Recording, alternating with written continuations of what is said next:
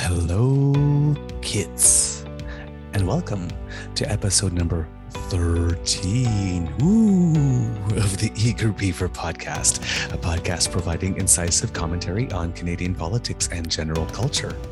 Today, recording day is Saturday, November 13th, 2021, and it's a gray and seasonal day here at the Beaver Lodge, for which I am grateful.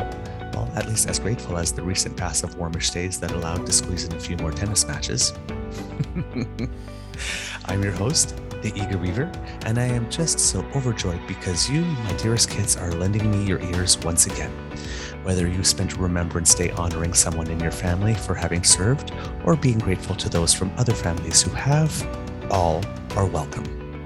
Of course, a big thank you goes to our podcast's founding sponsors, the Peppermaster, the Miss V Mysteries from Corvid Moon Publishing, and CanadianTarot.com, who have been just lovely. Because it's always easier to do good work when good people pitch in to help. On this week's episode, it's nothing but news. We have no guest this week because there's been so much going on since the election, and this is a good time to get caught up. So, kids, put on your comfy slippers and wrap yourself up in your favorite blankie, because here we go.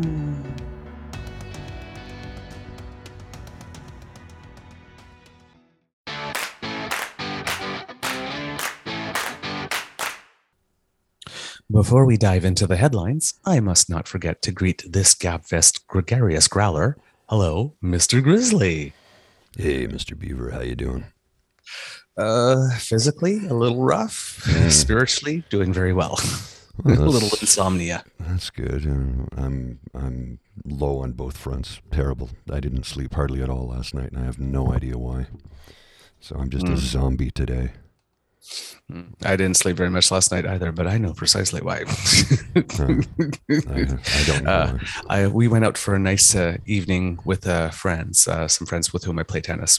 It's getting close to the end of the season, and so we went for some drinks and a little bit of a meal. And I'm not much of a drinker, so sometimes one beer is all it takes to make me start to feel a little sleepy.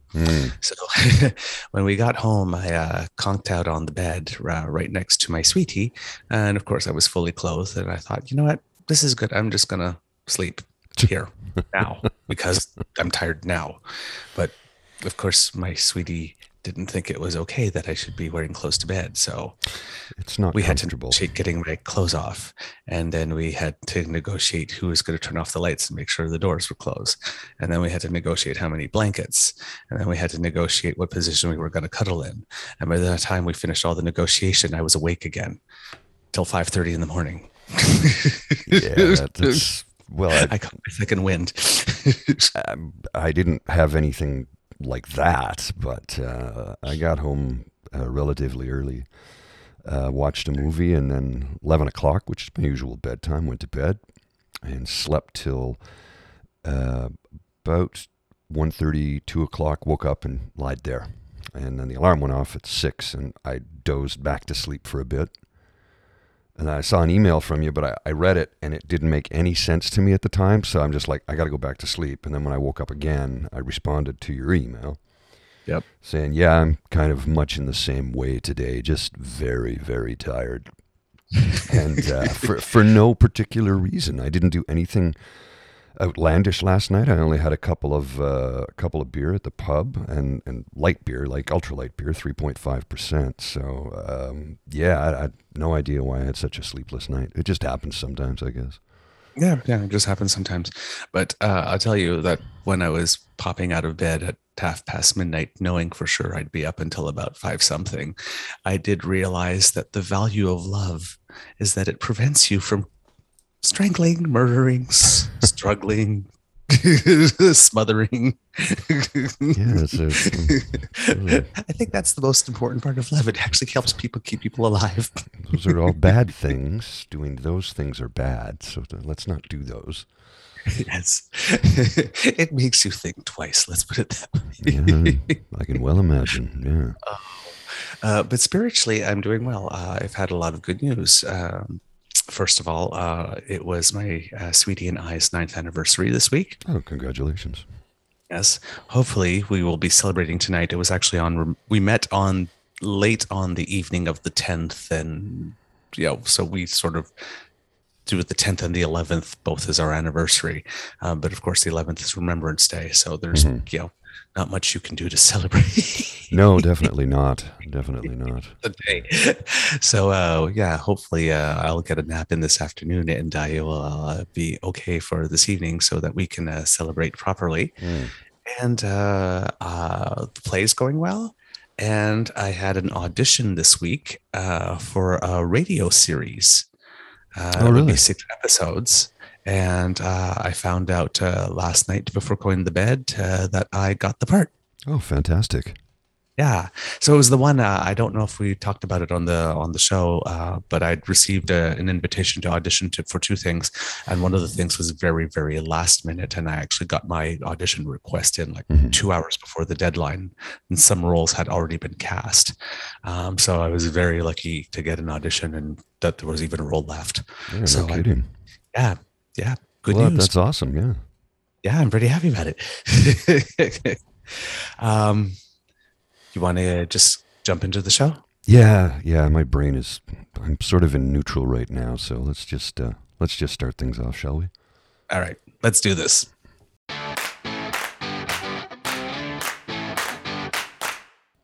Coast to coast to coast COVID roundup. Well, kits, it appears that this show is a COVID Cassandra, and as we know, Everyone hates a Cassandra. because she's always got bad news. When we left our regular episodes prior to the election, we were entering the fourth wave in earnest. And as we get back into our regular episodes, we may be seeing signs of the fifth.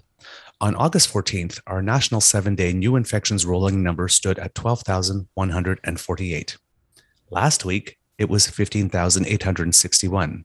Today, it is 16,410. A little bit up, but still up. Vaccination-wise, by the time this show airs, over 78.5% of the Canadian population and just about 90% of Canadians 12 years of age and over will have received at least one shot. 75% of the population, or nearly 86% of those 12 years of age and over, will be fully vaccinated. Nearly 240,000 Canadians will have received a booster since our last show, bringing the national number to over 800,000. So that is progressing relatively rapidly, which is good.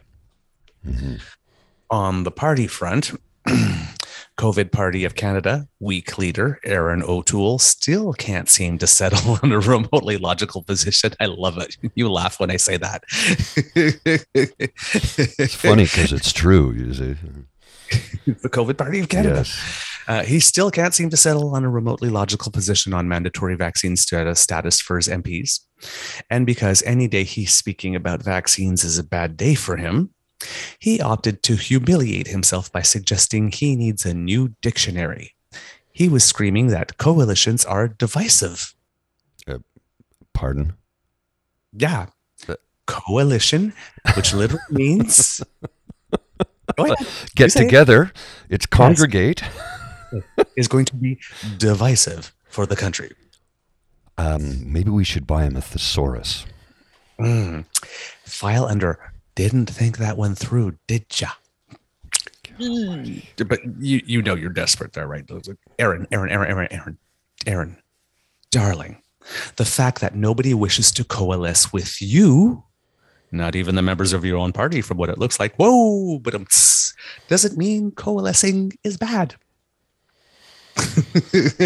Besides, your party tried this play before when Dion, Duceppe, and Layton actually announced that they had signed something a few years ago. So now you're just trying to change the channel based on the fact that the government-elect of Canada was consulting with the NDP before the speech from the throne, just as it has consulted with you. Well, so my Wednesday evening scotch and cigar get together with a group of old guys. I'm the youngest guy there by 10 years, right? Mm-hmm. And a couple of the fellas who are lifelong conservative voters are like, nah, this guy's got to go.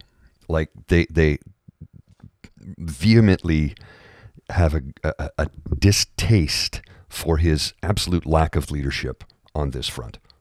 And they were completely supporting Brian Mulroney, throwing him under the bus last week or 2 weeks ago or whenever it was. Because they're saying, look, if you're a leader, lead. And he's not leading, and he's trying to keep everybody happy, and you can't. And these individuals, these guys, are like 75% of the Canadian population support vaccine mandates, vaccine passports, and people getting vaccinated, period. Mm-hmm. So if 75% of the populace supports it, maybe you should lean into that. You'd think, but nope.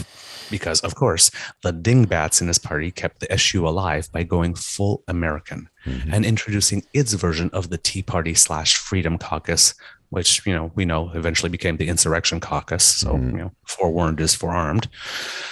But yeah, and they called it, well, wait for it, the Civil Liberties Caucus.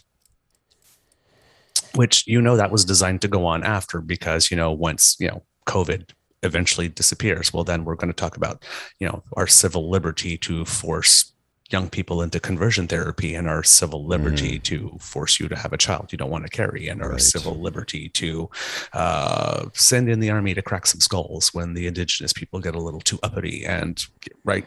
Yeah. No, they may as well have called it the Poke Aaron with a stick in the eye caucus. Because no sooner was it formed that Marilyn Gladu emerged as the Grand Marshal of this freak parade to deliver a what the interview on CTV's Question Period. The contents of her claims being so ridiculous, I won't even deign to repeat them here. Just ridiculous. Absurd is the best term I can think of. The most polite one I can think of. Yeah. And this thing that you're mentioning about leadership on the part of O'Toole, well, this totally predictable overreach did hand O'Toole a golden opportunity to exercise a bit of leadership. That wing of the party really stepped in it with this big time. Oh, yeah. Just as he was about to announce his shadow cabinet. So it gave him an opportunity to, quote unquote, punish them by excluding them. Now, when you exclude the nuttiest of your coconuts, and that's the only reason why your shadow cabinet is not as tragic as expected, it's not saying much. And I mean, he's still in the situation that, okay, they may have decided, okay, we stepped in it, we're going to take a retreat from now. But I mean, they still, have got him by the short and curlies. I mean, he still has no authority to discipline his caucus in any way. So, okay, they'll take the lumps for now. But, even they know if they want to survive that they couldn't put Marilyn Gladu as the critic for health now. Right? So, but, in case you were worrying that, that Aaron, might be finding his way, don't worry too much because, Pepe Lapoutine is back at finance. I do not understand that. So, yeah, don't worry, kids. It's still plenty tragic, just not as tragic as it would have been had, say, Cheryl Gallant finally got the promotion for which she's been working so very hard for, a few decades now. Ugh. Those two are just whack jobs, both of them. Tell me. I'm calling it like I see it. They're both just unhinged. Yeah. So Gladu had to back her truck up the next day. You could hear the beeping from Corner Brook to Victoria and apologize because it appears it was mere days ago that she learned that it's not okay to spread factually incorrect information, and particularly not okay to do it about vaccines, treatments, and basic medical information during a global pandemic that has taken over 5 million lives worldwide. She just learned that. Oh, I got to share something with you this morning I read. Okay. I read this, I don't know what time it was, and I sat there, stared at it for 5 minutes, shook my head, and I was going to respond to the tweet, and I'm like, nope, that ain't even worth it. This fool, idiot, absolute dumb individual, because there's no other way to describe it. Somebody says, well, Gene Simmons from KISS supports vaccines, vaccine mandates, passports, and he's saying if you remain unvaccinated, you're harming everyone else. And somebody responded to that with, yeah, well, you can get natural immunity from it. Like, there's no vaccine for chickenpox, and I had chickenpox and I'm fine. Yeah, you idiot. Chickenpox did not kill 800,000 American citizens. Yep. chicken pox is not a killer. I stared at it and I started to write out a response, and I'm like, you know what? No, no. You're sitting there going, Darwin, do your thing. Yeah. Like, I know.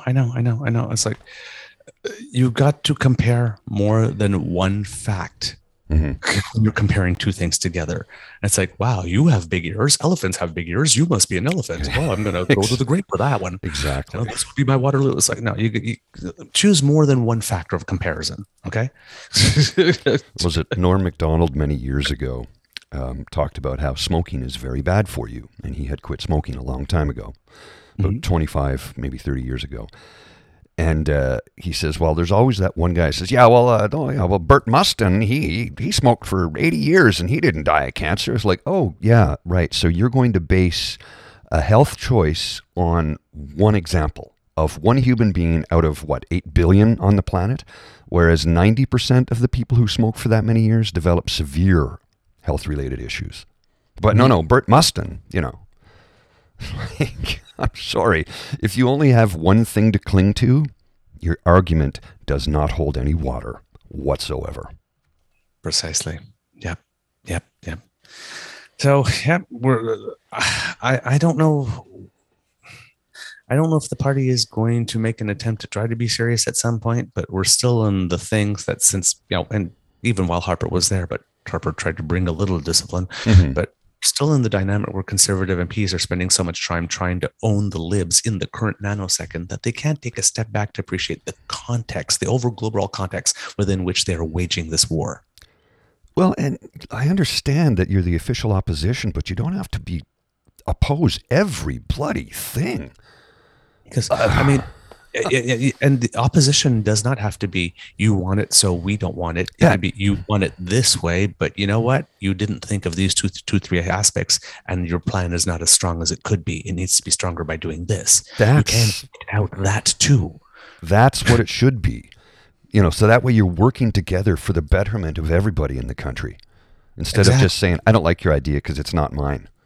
Yeah. So the things about an idea that should be more liberal to increase access happen, and the things that should be more conservative to make sure that either people don't cheat or that safety is there and all that kind of stuff would be taken care of if both sides did their part. But no, they're not. Well, one party is not interested in governing. Clearly. Yeah. So, I mean, they seem quite happy that they finished second because, they got a lot of punches in and didn't lose too many seats.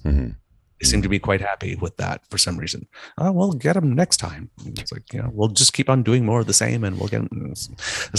We're in this dynamic where conservatives don't win elections until, familiarity breeds contempt so much for liberals that the Canadians deserve they need to be spanked for a few terms. And then they win by default. Yeah. Let's hope it doesn't come to nothing that they contribute, no policy wise or anything like that makes it so that they win. They just luck into winning. Their current war is to get the PCR test requirement to return to Canada when you've left lifted. Just as cases are rising in Europe, and just as it gets colder here, and just as we go back into close and closed quarters, before we even know that whether doing that alone will make cases spike. Just eliminate the test. Do it now. Have you heard what's taking place in Austria? Yeah, they're looking at imposing a lockdown on the unvaccinated by choice because their numbers are spiking like crazy. Whereas in Spain, which has an incredibly high vaccination rate, they are still practicing social distancing and wearing masks everywhere. So their numbers are very, very low. And in Denmark, where they also have a high vaccination rate, I don't know if they've let loose on the masking, but numbers are spiking there too. So you can have an over 80% vaccination rate and still have a fifth wave. Oh, yes. Yeah. Well, and the Netherlands are in trouble right now because they have a violent anti-vax crowd there. Yeah. You saw what happened in Kelowna on Remembrance Day, right? Well, and that's precisely, you're reading my mind. It's like when I saw what happened in Kelowna, it's like The throwing of the pebbles and what happened in Kelowna and all that kind of stuff, when Mhm. you put it together, the seeming targeted harassment, protesting at hospitals, this is all giving any government the permission slip it needs, Yes.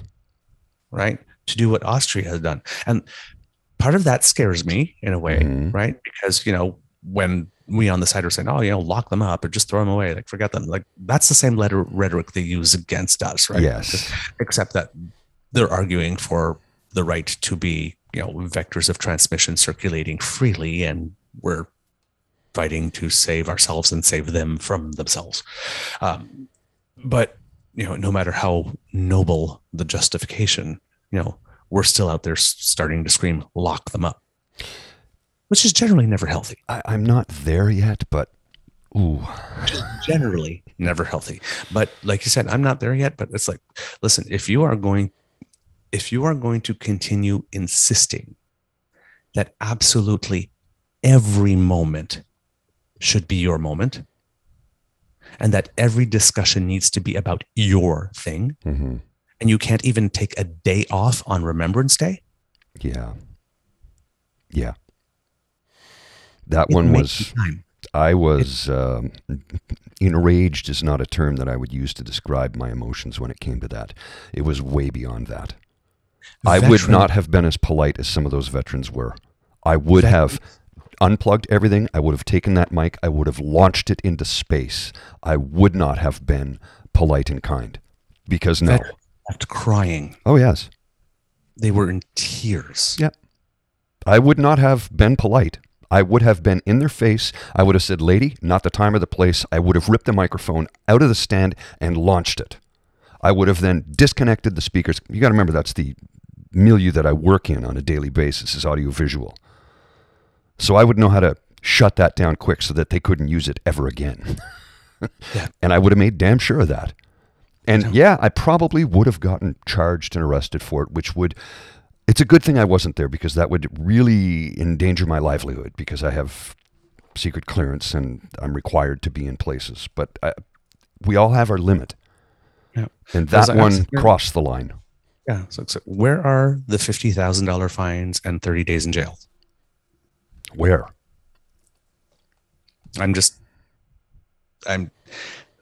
I've heard that police are exploring that and that there may be charges.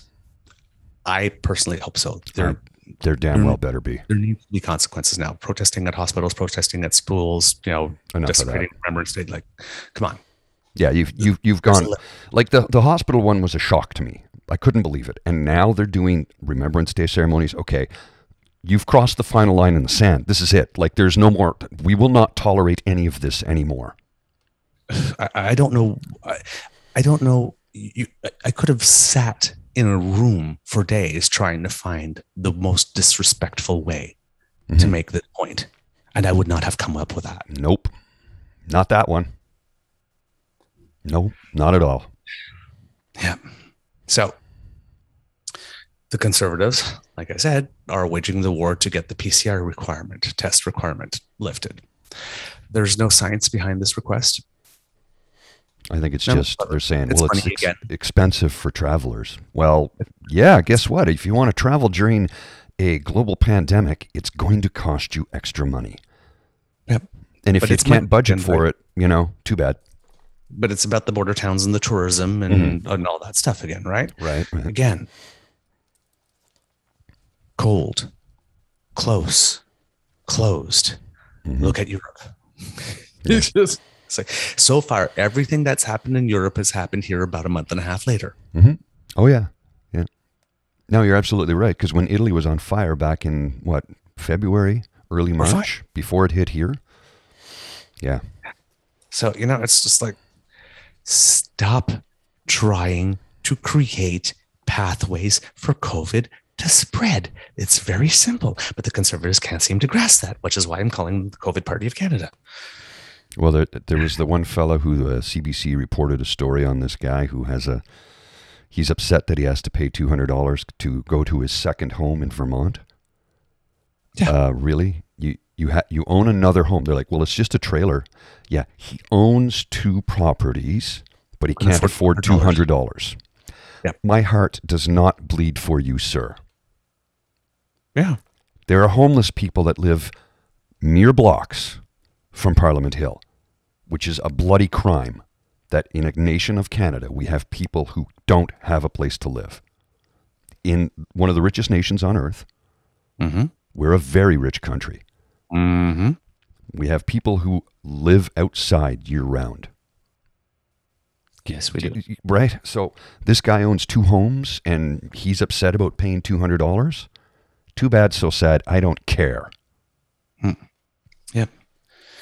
So, like I said, no science behind the request, and the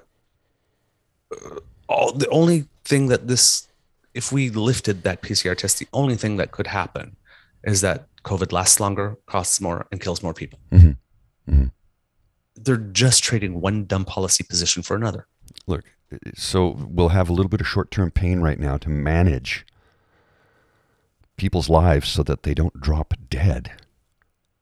Because thousands more people dying from COVID is going to do a whole lot worse to the economy than a short-term pause on things, you know? Can they not see that? Like, They literally campaign to win the nanosecond. yeah. And with that, we're going to take a short commercial break. We'll be right back in just a couple minutes. Hey there, Mr. Grizzly. Hey, Mr. Beaver, how you doing? I'm doing really well. Hey, did you get something in the mail lately? Yes, Miss V Mysteries. I did too. Awesome bedside reading. Yes. For those who don't know, the Miss V Mysteries is an LGBTQ plus cozy mystery series written by Delilah Knight. Miss V is 60, trans, and classy, sassy, and a bit smart-assy. From her kitten heels to her chic bob, Miss V is a lady through and through. When her late aunt's lawyer is found murdered, bum-bum, and clutching V's favorite Chanel jacket, she is immediately arrested. Bum-bum. Can she find the real killer before the local law puts her away for good? Will she be forced to trade 50s rock and roll for jailhouse blues? Do prisons even have a happy hour? Well, none of the ones I've been in. Wait, what? What? There's a story there. No. We'll talk about that after the ad. Miss V and the Lecherous Lawyer is the first book in a humorous cozy mystery series from By Ace author Delilah Knight. On sale now wherever ebooks are sold. Paperback copies are also available, or call your local library and ask them to get it in. Signed copies available at www.corvidmoonpublishing.com. That's www.corvidmoonpublishing, all in one word.com. The Miss V Mysteries. You need to be reading it. Welcome back, kits, and we're continuing with our roundup. Let's go region by region. British Columbia and Alberta. The situation has been improving in these two provinces. BC's latest wave has dropped from a peak 7-day number of 5,200 to 3,768 last week and to 3,042 this week. So good progress. In Alberta, it's a similar situation where the number has dropped from 3,431 to 2,672. All in all, good news.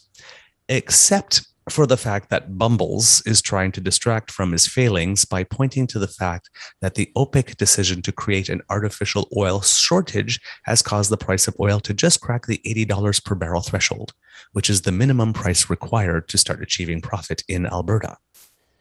Remember that at the worst point of the lockdowns, the price of oil per barrel was negative. One would be paid to take it off their hands and store it. Of course, Kenny had nothing to do with the price of oil coming back to $80 per barrel, but nonetheless, he's out there crowing. Alberta's economic recovery is real, and it is big. Of course, it is neither. It is not big.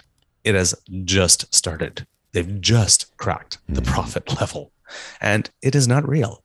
It is illusory and temporary, because once OPEC lifts its production limits, prices go down. And whatever profit is generated in the meantime, well, Kenny's in charge, so you know he'll just blow it, most likely by handing the profit right back to the oil companies. Just like he always does. Yeah. So don't buy it, Alberta. Don't buy it. Saskatchewan. While the 7-day number has dropped to 190, the big story here is that Premier Scott Moe had to transfer 27 patients out of province to Ontario. 7 have since returned home, 13 are still there, and 5 have died. Mm-hmm. Also, their families were denied any chance to be with them as a result. Premier Slow-Mo, once again, granted a series of disastrous interviews during which, when asked directly if he had anything at all to say to the families of the deceased, any words of comfort, anything, he made it abundantly clear that not only does he have nothing to say to them, but also that he won't even make an attempt to acknowledge the loss. Just is he covering his eyes and his ears? I don't hear it. I don't see it. It doesn't happen. Like my next line is, he's acting as if he doesn't talk about it. It is. Sorry, I didn't see that. I had turned the page. Reading my mind.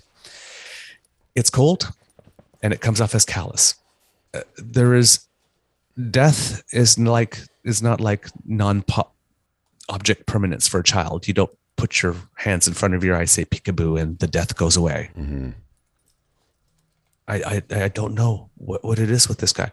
And worse yet, not only did he not have anything to say to them, not only did he completely avoid trying to attempt putting any empathy whatsoever in his answers or acknowledge that a loss had taken place, he shamelessly attempted to deflect from the subject by lamely pulling a Kenny, complaining about how the province, not the ill, not the deceased, not the grieving, was the real victim here, and how Ottawa/Canada, who just bailed him out by taking in his overflow ICU patients, was being so big and so bad that Saskatchewan now needs to be a nation. Yeah, that's the world's biggest facepalm right there. Okay. First of all, we actually have actual nations Mm-hmm. in this country. Francophone nation, in many indigenous nations, hundreds of them. Yep. Who are bound by a common language, common culture, common struggle, attempts at being assimilated, oppressed, eliminated.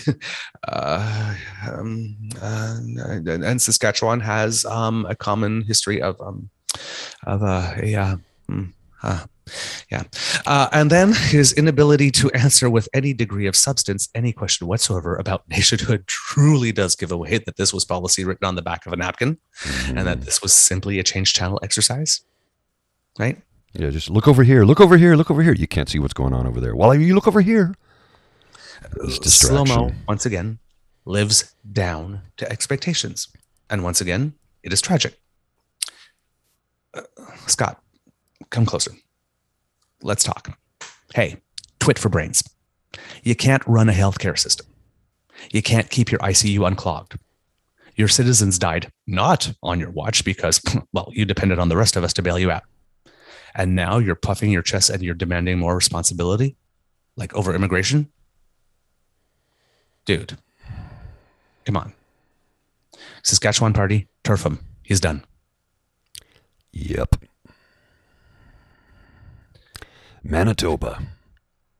Manitoba was one of the few places where the 7-day number was rising last week, and it is still rising, 934. And as a consequence, the government has started imposing a few new restrictions, including on religious services in the province's southern health region. And this is important because it was religious leaders in that region that recently lost its case at the Supreme Court, saying that their rights had been violated by not being able to gather as they wish. And then the court stated the obvious, that during a global pandemic where people are dying, this is a reasonable restriction. A very reasonable restriction. Yeah. Ontario. The decline in the 7-day rolling number suddenly stopped. Last week, it was 2,683. This week, it's 3,724, a near 39% increase. These are numbers not seen since mid-October, and it is a bit of deja vu on how Ontario, due to an overeager reopening, slipped from the second wave to the Delta wave while barely missing a beat. Now, Dr. Moore has recommended a pause or a longer pause before the next step of the reopening. But the question is, since that which we are already doing has stopped the decline in the COVID case rate, isn't it time that we pull back a step? One would think that would be a good idea. Now, one of the reasons for which perhaps not is because, and this is a curiosity, the majority of the growth in cases in Ontario is happening outside the Greater Toronto area, as opposed to previous waves. Where that was the hotbed. More rural areas where perhaps vaccination rates are a little lower than they are in urban centers? Probably, I would think. Yeah, definitely. I don't know for a fact, but seems like a reasonable statement. The current variant has been described as a heat-seeking missile seeking out pockets of unvaccinated people. So wherever you are, whether you're in a big city or in a small place, it's going to find you. However, on the other hand, making the other argument, and it's what we've been discussing, if we look to Europe where cases are rising fast, in the UK, the Netherlands, as you mentioned, Romania, when my sweetie was there this summer to settle his grandparents' estate, there were 20 cases in the entire country. Wow. It is a mess right now. And that was just July. Germany, Russia, which is Russia's just a hot mess, but that's Putin reaping what he sowed. Yes. Because nobody believes him. And as we mentioned, even in highly vaccinated Denmark, it's still quite possible that that which is in store for Canada is once again being foreshadowed over there. Modeling in Ontario is currently showing a worst case scenario of COVID ICU occupancy reaching 200 beds province-wide based on the numbers we have now. And while you weren't paying attention, because, Ford loves to do this, he announced Friday at 5:30 p.m. that Ontario has pushed back the deadline for long-term care workers to get fully vaccinated against COVID-19. And that's being pushed back to Monday, December 13th. As was the case in Quebec, I'm calling it, and I expect him to have his health minister announce on Friday, December 10th, also after 5:30 p.m., that he too will bail on that mandate. I know. I don't even know what to say anymore. We're in the insane times, people. Move along, Quebec. As is the case in Ontario, the 7-day number in La Belle Province is also rising, but not as fast as in its neighboring province, from 3,500 last week to 4,215 this week, an increase of only 20% compared to 39. So far, nothing new has been announced there. Atlantic Canada. Things are still going poorly in Conservative majority New Brunswick. Why did they vote the Conservatives in? Damn it. We keep trying to warn them. Not only did Premier Blaine Higgs have to delay the provincial speech from the throne, I don't recall that ever being done anywhere in Canadian history. I don't think so. And not technically because of COVID, but technically to pass back to work legislation for striking QP members working in the health area. But given that the 7-day number has risen 49% from 277 cases to 389 this week, he has also had to declare an official state of emergency.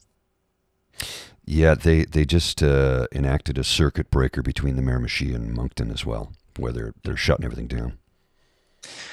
Okay. Blaine, darling, it seems I have to bring everybody in close for a little conversation this week. If we are in the 4th, going into the 5th wave, and you're still adopting policies that require you later on to declare official states of emergency, you're doing it wrong. You're doing it wrong. In Nova Scotia, the current spike has brought the 7-day number up from 182 to 234. Also, there's been a new outbreak in a long-term care home at the East Cumberland Lodge, and it has affected at least 4 residents and 1 staff member. The staff member was the source of the outbreak. Wonderful. And this here is why Quebec reversing itself on its vaccine mandate for healthcare workers and Ontario extending it, likely to reverse itself on it as well, is bothering me, right?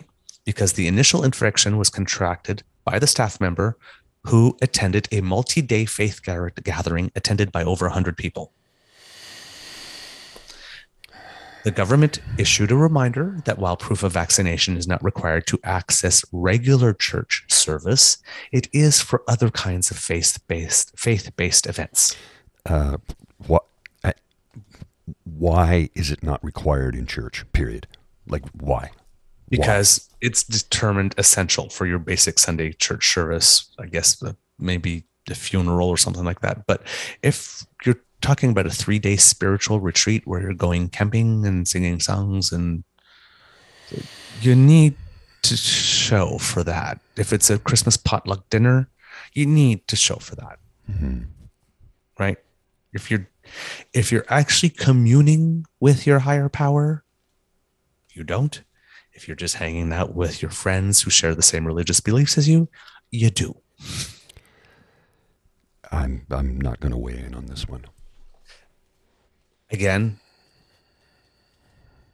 I personally believe, I'm not particularly religious, so maybe it's easier for me to say this, but I personally believe, again, that the primary objective is eliminating all potential possible vectors of transmission.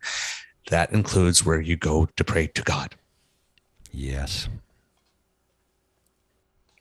Again, it seems to me that if our higher powers are omniscient and omnipotent, they know that you believe, and they know that you're praying, regardless of where you're doing it. Exactly. The kingdom of God is inside of you and all around you, not in mansions made of brick and stone. Yes. I'm pretty sure that the good Lord, or Vishnu, or Allah, or whoever it is that you worship, if you it's do, not about geography. No, that's their concerns. Yeah, geography precisely. And real estate. Care about what's in your soul. I mean, real, you can do it from anywhere. Realistically, I mean, look, I work with a lot of Muslim guys who will pray during the day, right? They'll find a corner at a construction site. Yes. So if who pray 3 times a day, if they're capable of doing that, yes, why? I'm like, sorry, why do you got to go to church? You can't do it from home? Yes, it's nice to commune with like people. Of course, but no need for recollection to be a spectacle. Yeah. So to me, this story shows the importance of mandatory vaccination for healthcare workers and personal support workers. Oh, yeah. Mandatory vaccination for them in the province of Nova Scotia is not expected until November 30th. So this could happen. It should. Meanwhile, Newfoundland and Labrador, as well as PEI, are doing just fine with 24 and 4 cases respectively. The territories. Last week, we noted that it seemed like the Yukon had taken the baton from the Northwest Territories in terms of being the territorial hotspot. Well, this week, Premier Sandy Silvers declared a COVID state of emergency there too, because given that between November 3rd and November 10th, his territory has been the highest active case increase spot per capita in all of Canada. Last week, the 7-day number was 53. This week, it's 158. That's a 198% increase. Reichsfraggy. Yeah. Mandatory public service vaccination is in place, and the first shot will be required by November 30th. The second one, 8 weeks later, up from 6 weeks, as now recommended by the National Advisory Council on Immunization, on January 30th. A spike in the region of Tuktoyaktuk has caused a new rise in case counts in the Northwest Territories from 27 last week to 64 this week. Premier Carolyn Cochrane, who just finished managing one spike, has been regularly addressing the Inuvialuit community. Apologize. This is a new word for me, so it's not rolling. It's not an easy one either. Yeah. And Nunavut remains the one area in Canada with a 0 case count, which leaves Iqaluit Mayor Kenny Bell free to focus on the water situation. thankfully. He reports that all tests have come back negative for the presence of hydrocarbons, which is interesting because it was first suspected that either diesel or kerosene had worked its way into the water supply. The do not consume order still has not been lifted, and residents still can't use tap water. And engineers still have not been able to identify specifically exactly what changed or how it happened. And that's the Coast to Coast to Coast COVID Roundup. We'll be back after this break with our main story.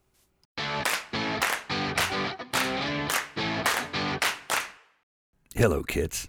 It's Mr. Grizzly, your friendly neighborhood grizzly bear, who is asking you how much you like this program. And I'm asking you if, well, you like this show, you like what you hear, and we're happy to do this for you, if you'd be willing to, throw us a couple of bucks as a tip. And the reason we do this, the reason we ask this question is because there are some production costs involved.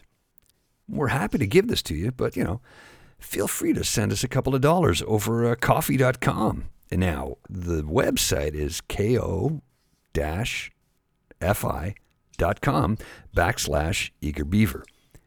$1, $2, 50 cents, whatever you can spare. It helps us with our production costs. Mr. Beaver. That's right, Mr. Grizzly. If you go to our coffee page, the recommended donation is $3, but it can really be anything you want, less or more if you happen to like this show especially. We reinvest in the show. As you can tell, the sound quality has improved since episode 1, and we want to see where this show can go. Hopefully we can maybe get some correspondence one day, maybe film it for YouTube. If you guys have any suggestions of what you'd like to see the show become, of course those are always welcome, because we do this for you. Every little bit helps. And of course, if you can't afford anything and you just like the show, then please, that's quite all right. Send us some comments. Let us know what you think of it. That means just as much to us too. And don't forget the website, www.ko-fi.com/eagerbeaver. Thanks, eh? And welcome back. While the speech from the throne is not due to be read until November 22nd, one would be forgiven for thinking nothing at all was getting done between Election Day and now, especially if one were to listen to the Conservatives tell it, or Andrew Coyne. But things have been rather busy. You want headlines? We got headlines. Since Election Day, among others, we've had the seemingly overnight return of the two Michaels from China, managing the fallout from the post-U.S. pullout from Afghanistan. Interpreters are still being brought back to Canada quietly. It's a trickle here and there. Every few days we hear about someone, but it is happening. National Truth and Reconciliation Day, and the PM tripping over the flowers in the carpet. We will be doing an episode that touches specifically on that coming soon. We have a great guest for that.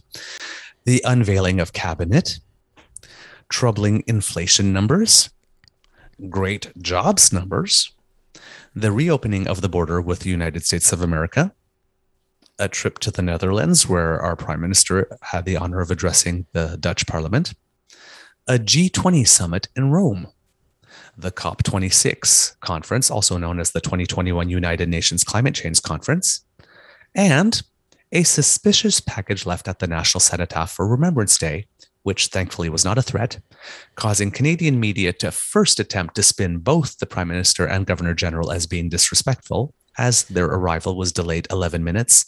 And I think the moment of silence had to be redone. Well, I was at the Cenotaph, but when they set it up this year, they put giant LED video walls up so we can see what's going on if you can't get close, because you can only get so close.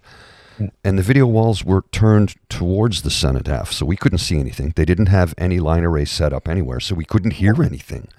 Oh. So everybody just stood there. It was kind of like I just kept pulling out my phone to check the CBC, what was going on, because nobody had a clue.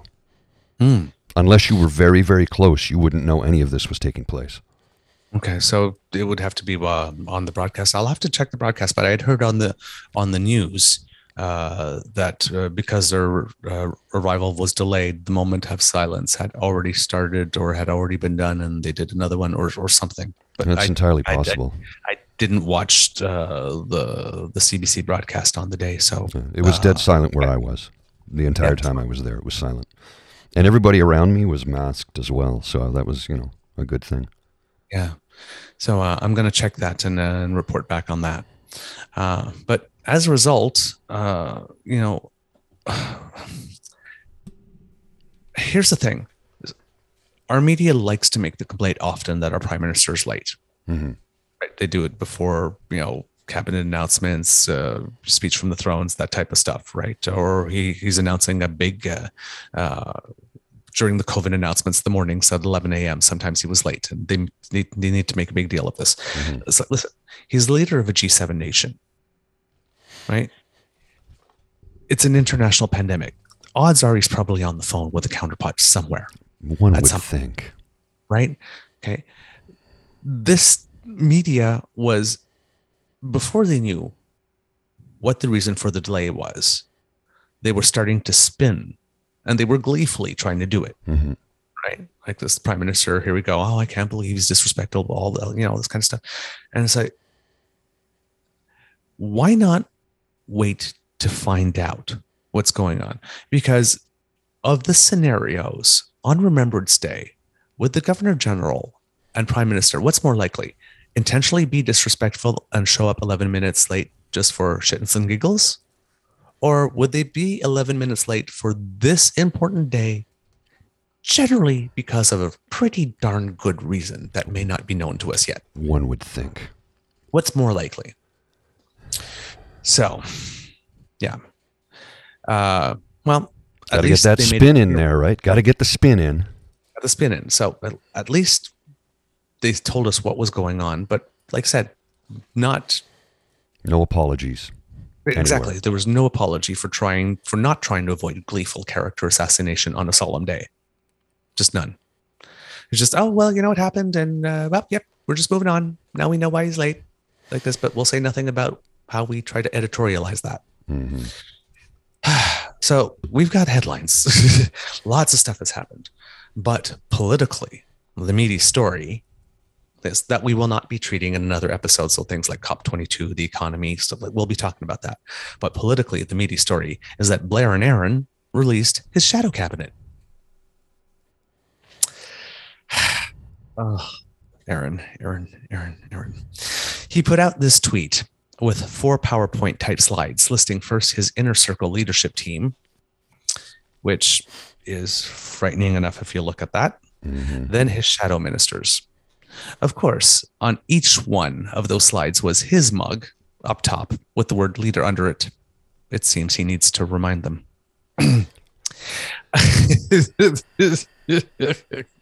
Here's some thoughts about the shadow cabinet. Number 1. Your caucus got you by the fun part. When your shadow cabinet is bigger than the actual cabinet. Yeah, by 10 members of parliament, I believe. Was it 49 to 39 or something like that? Oh no, it's better than that. That's 49, because the Liberals first announced their cabinet, and then like later on comes the parliamentary secretary positions, right, which doesn't offer any extra money but does offer taps. Well, he did the same thing. So something like 80 of his 119 MPs got a title of some kind. Oh, the irony of the alleged party of small government handing out participation trophies. Oh my. Number 3, CPC so white and so male. Yeah, that's not representative of this nation at all. Look at the slides. There's one token woman in the entire leadership team. And of all the women, he chose Candice Queen Bergen, one of the most toxic of the bunch. Mm-hmm. I just, when I see her, I know it's going to be something whiny and something victimy. Well, didn't she wear a MAGA hat as well?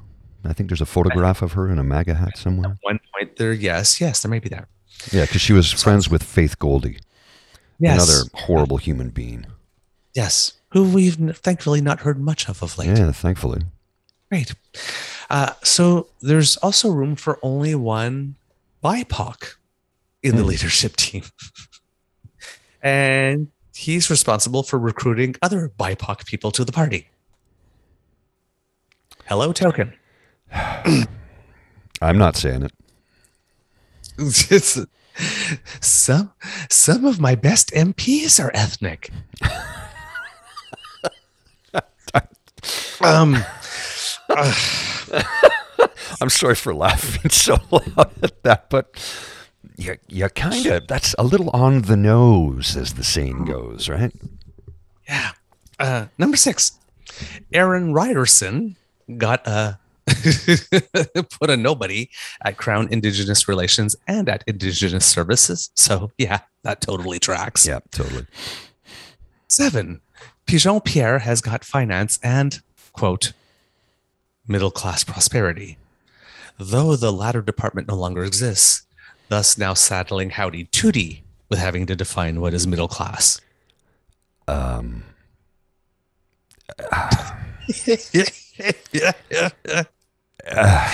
know what I think of him. You know I dislike the man because he's such a whiny little punk.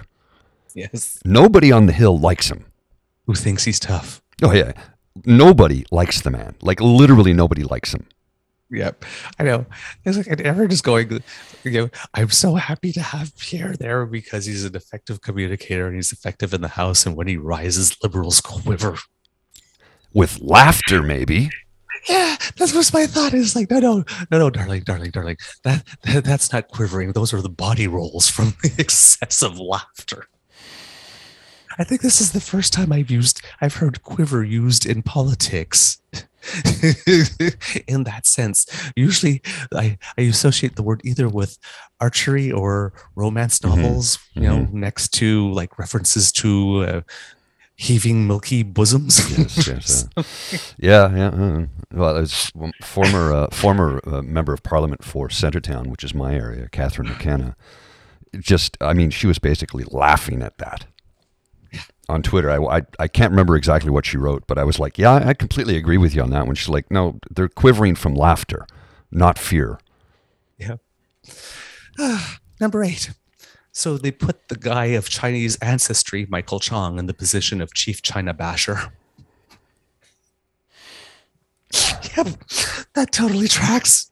Yeah. Especially after Nenshi made a point that the Conservatives probably lost a lot of votes in the BC area, particularly from the Chinese community, because the way they do their commentary on China doesn't seem to differentiate very well between the Chinese people and the Chinese government. Mm-hmm. So let's just...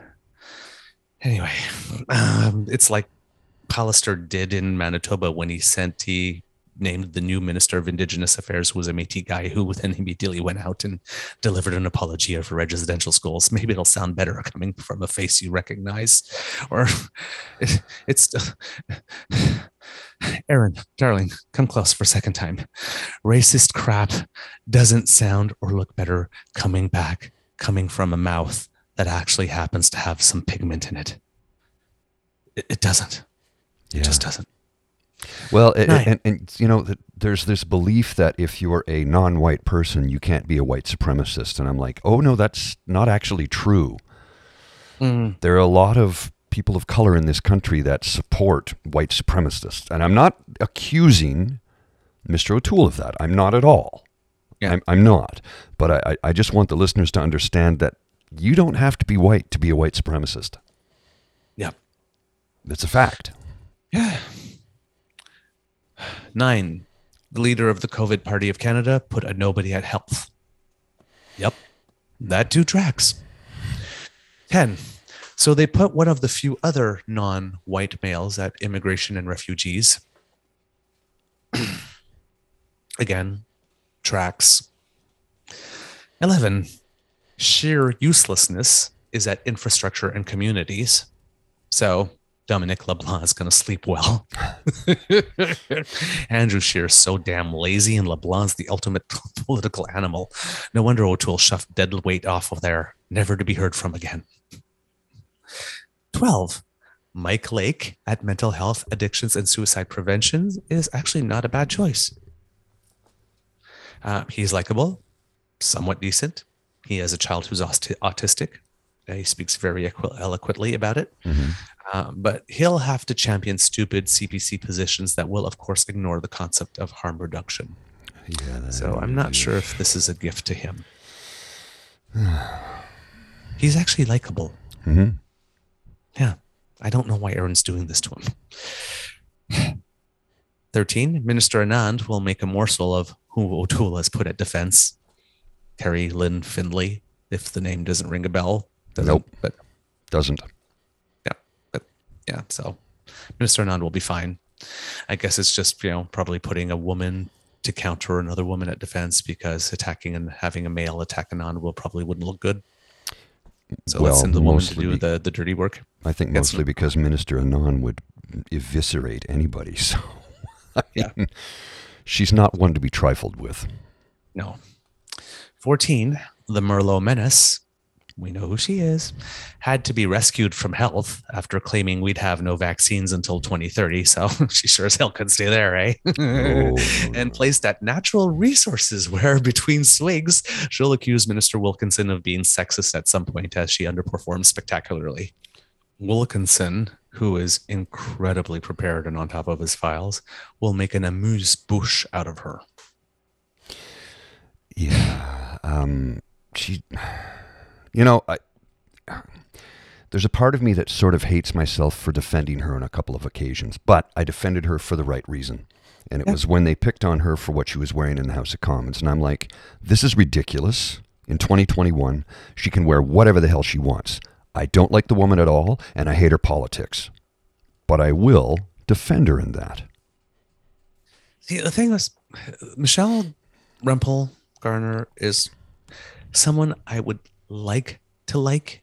Yeah. She has some wackadoodle positions on oil and all that kind of stuff, but she's okay on the gay rights thing, but I know. She makes it so hard. I know. She just makes it so hard. She could be likable. She could be someone like this, but she's got an Alberta seat, and she has to be contrarian to everything.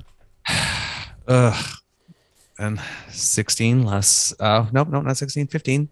They put a talking head at Transport, Melissa Lantsman. You'll probably recognize her from the pundits. She was the young woman with the very typically fashion-forward haircuts. You'll see her. You'd recognize her as soon as you see her face. She's a very effective spokesperson, which makes me wonder why they put her at Transport, especially now that all the big decisions have already been made with regard to vaccine, attestation to get on planes and trains and border reopening. So my sense is that they didn't really have any other place for her, but that she'll be trotted out regularly to bash the government on anything but Transport, given her skills. And last but not least, once again, they put a woman and mother of 5 at Women and Gender Equity and Youth to deny other women still in 2021 pay equity, and to tell the nation's children, no, now go to your room. Okay. And literally, they put a Karen there. Karen Vecchio. A literal Karen. Oh, boy. To deny women and deny children.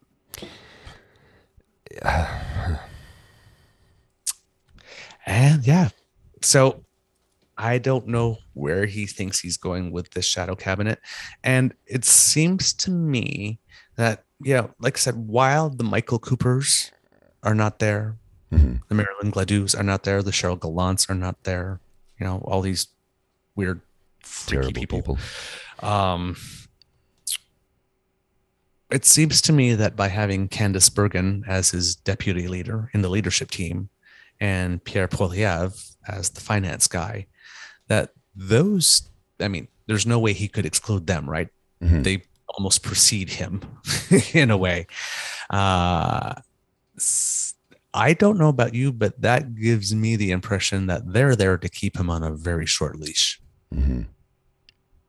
May very well be the case. Yeah.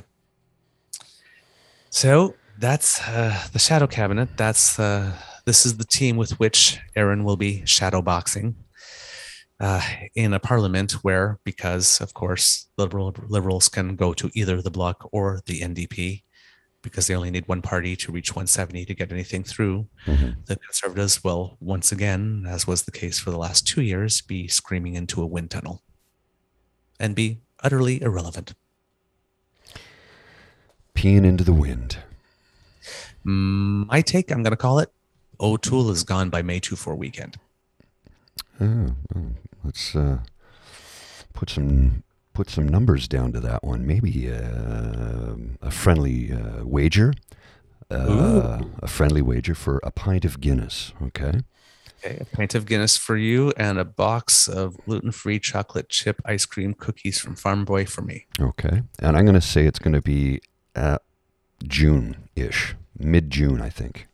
Okay, so for Pride? Yes. Yeah. Okay, May 2 for a weekend for me, Pride for you. All right, Kits, you're holding the stakes. Make sure Daddy gets paid.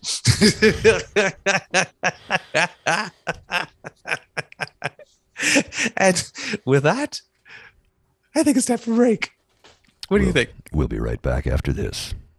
Kids, it's your eager beaver here, and I'm just so happy that so many of us have gotten vaccinated, that we're doing what we need in order to, protect ourselves from COVID, not spread it, and stop it from mutating, because it's really important that we do that. 70% of us have gotten our first shot, and over 56% of us have gotten our second. This is good.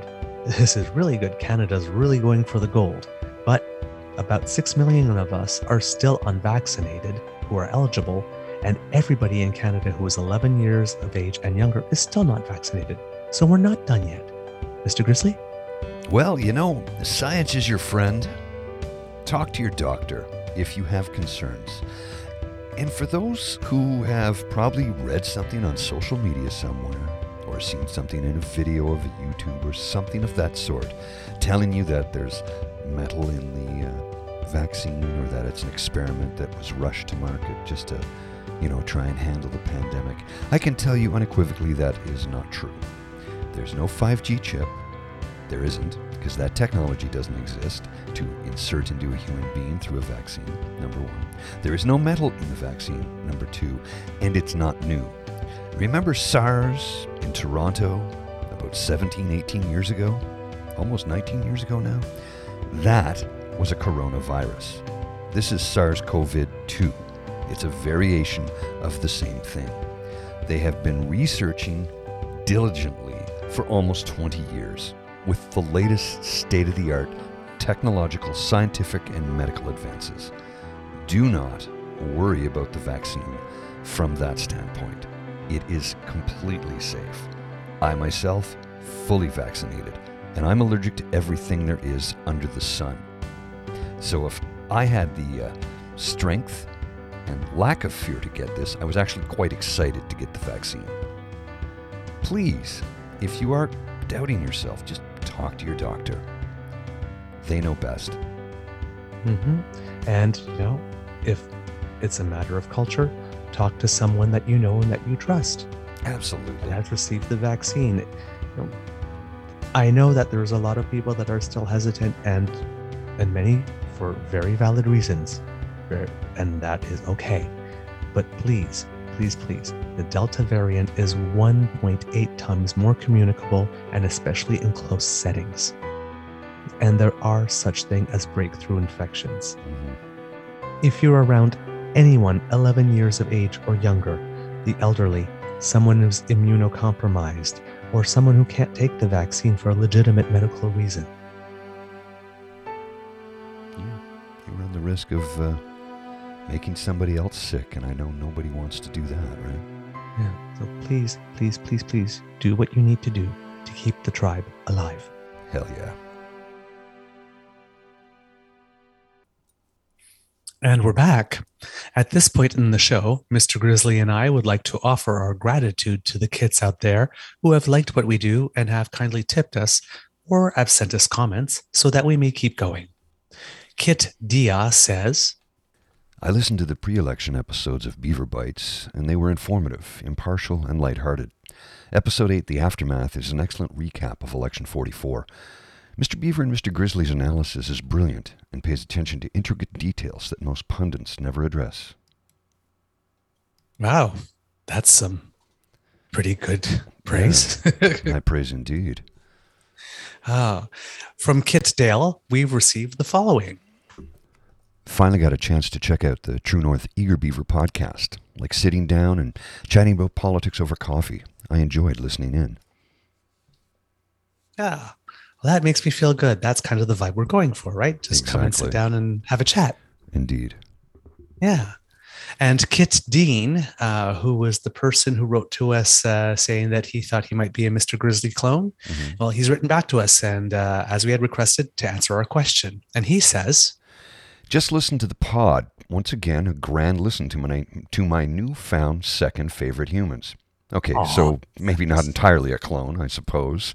Since I do not know what either of you look like, my statement serves as an extrapolation. More accurately, I should have said that we seem quite aligned politically and social from my brief listening to your positioning. I am a 53-year-old music teacher, motorcyclist, hockey player, not necessarily good at any of them, who constantly seeks elucidation on social and political discourse.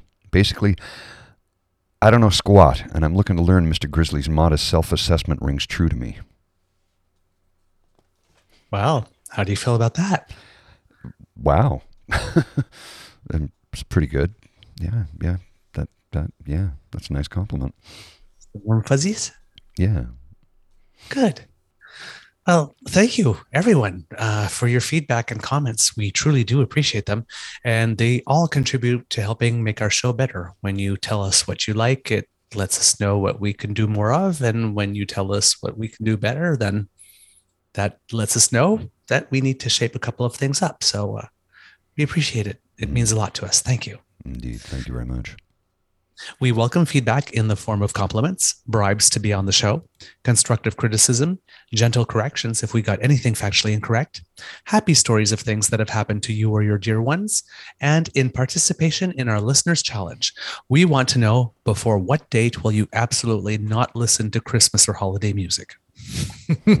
You can do all of that on our Facebook blog page, the True North Eager Beaver, or at True Eager on Twitter. At this point, we usually like to take a quick look at stories that didn't make us want to pull a sideshow bob and step on a series of rakes. Yes, you've missed it, but now it's back. Time for the cool news. Oh, yeah.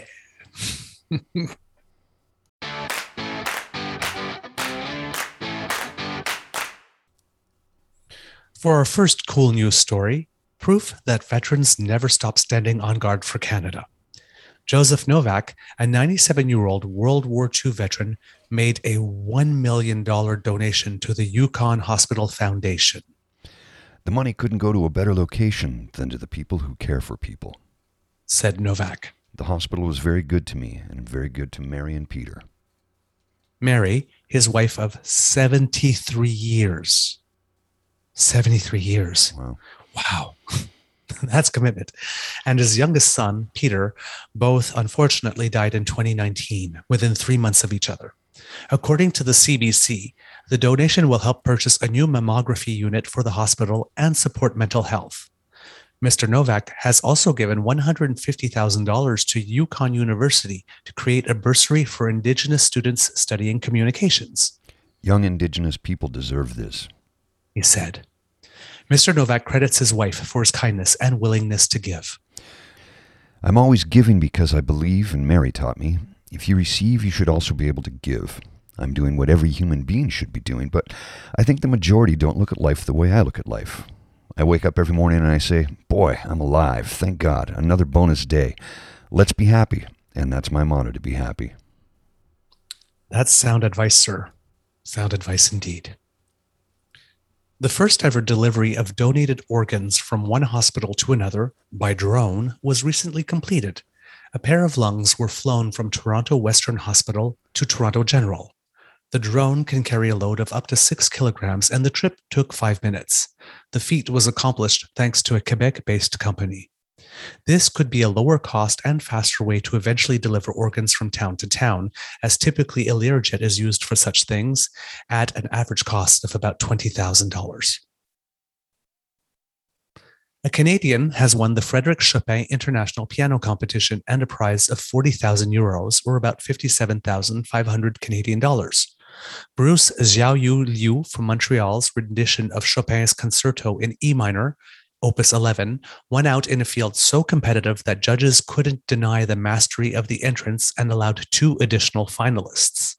The contest is so prestigious, it is held only once every 5 years in Warsaw, Poland. This was its 18th edition. Charles Richard Hamelin, who has competed against Liu twice, also lives in Montreal and who took second prize at the 2015 edition of the contest, says of Liu, "Just the second prize was a big enough deal to change my life, so I can imagine what Bruce is going through. I could also afford a house and a different life altogether, traveling the world and doing what I love, which is a dream for any pianist. I saw him at the competition, and he'd improved so much in the last few years and made such an impression. I would say he's one of the most impressive pianists that I've ever heard." After his win, the 24-year-old Liu gushed. "Oh my God, I don't know what to say, honestly. We've been dreaming with all these people here for this prestigious stage. Being able to play Chopin in Warsaw is one of the best things you can imagine, of course, so I'm truly honored for this award, and, of course, for this jury's trust and for all the warmth I have received in recent days." Congratulations, Bruce. That's well done indeed.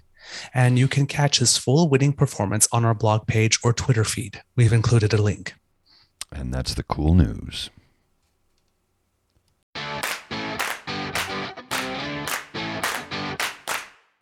Before we go, we have a few quick updates since we recorded earlier this week.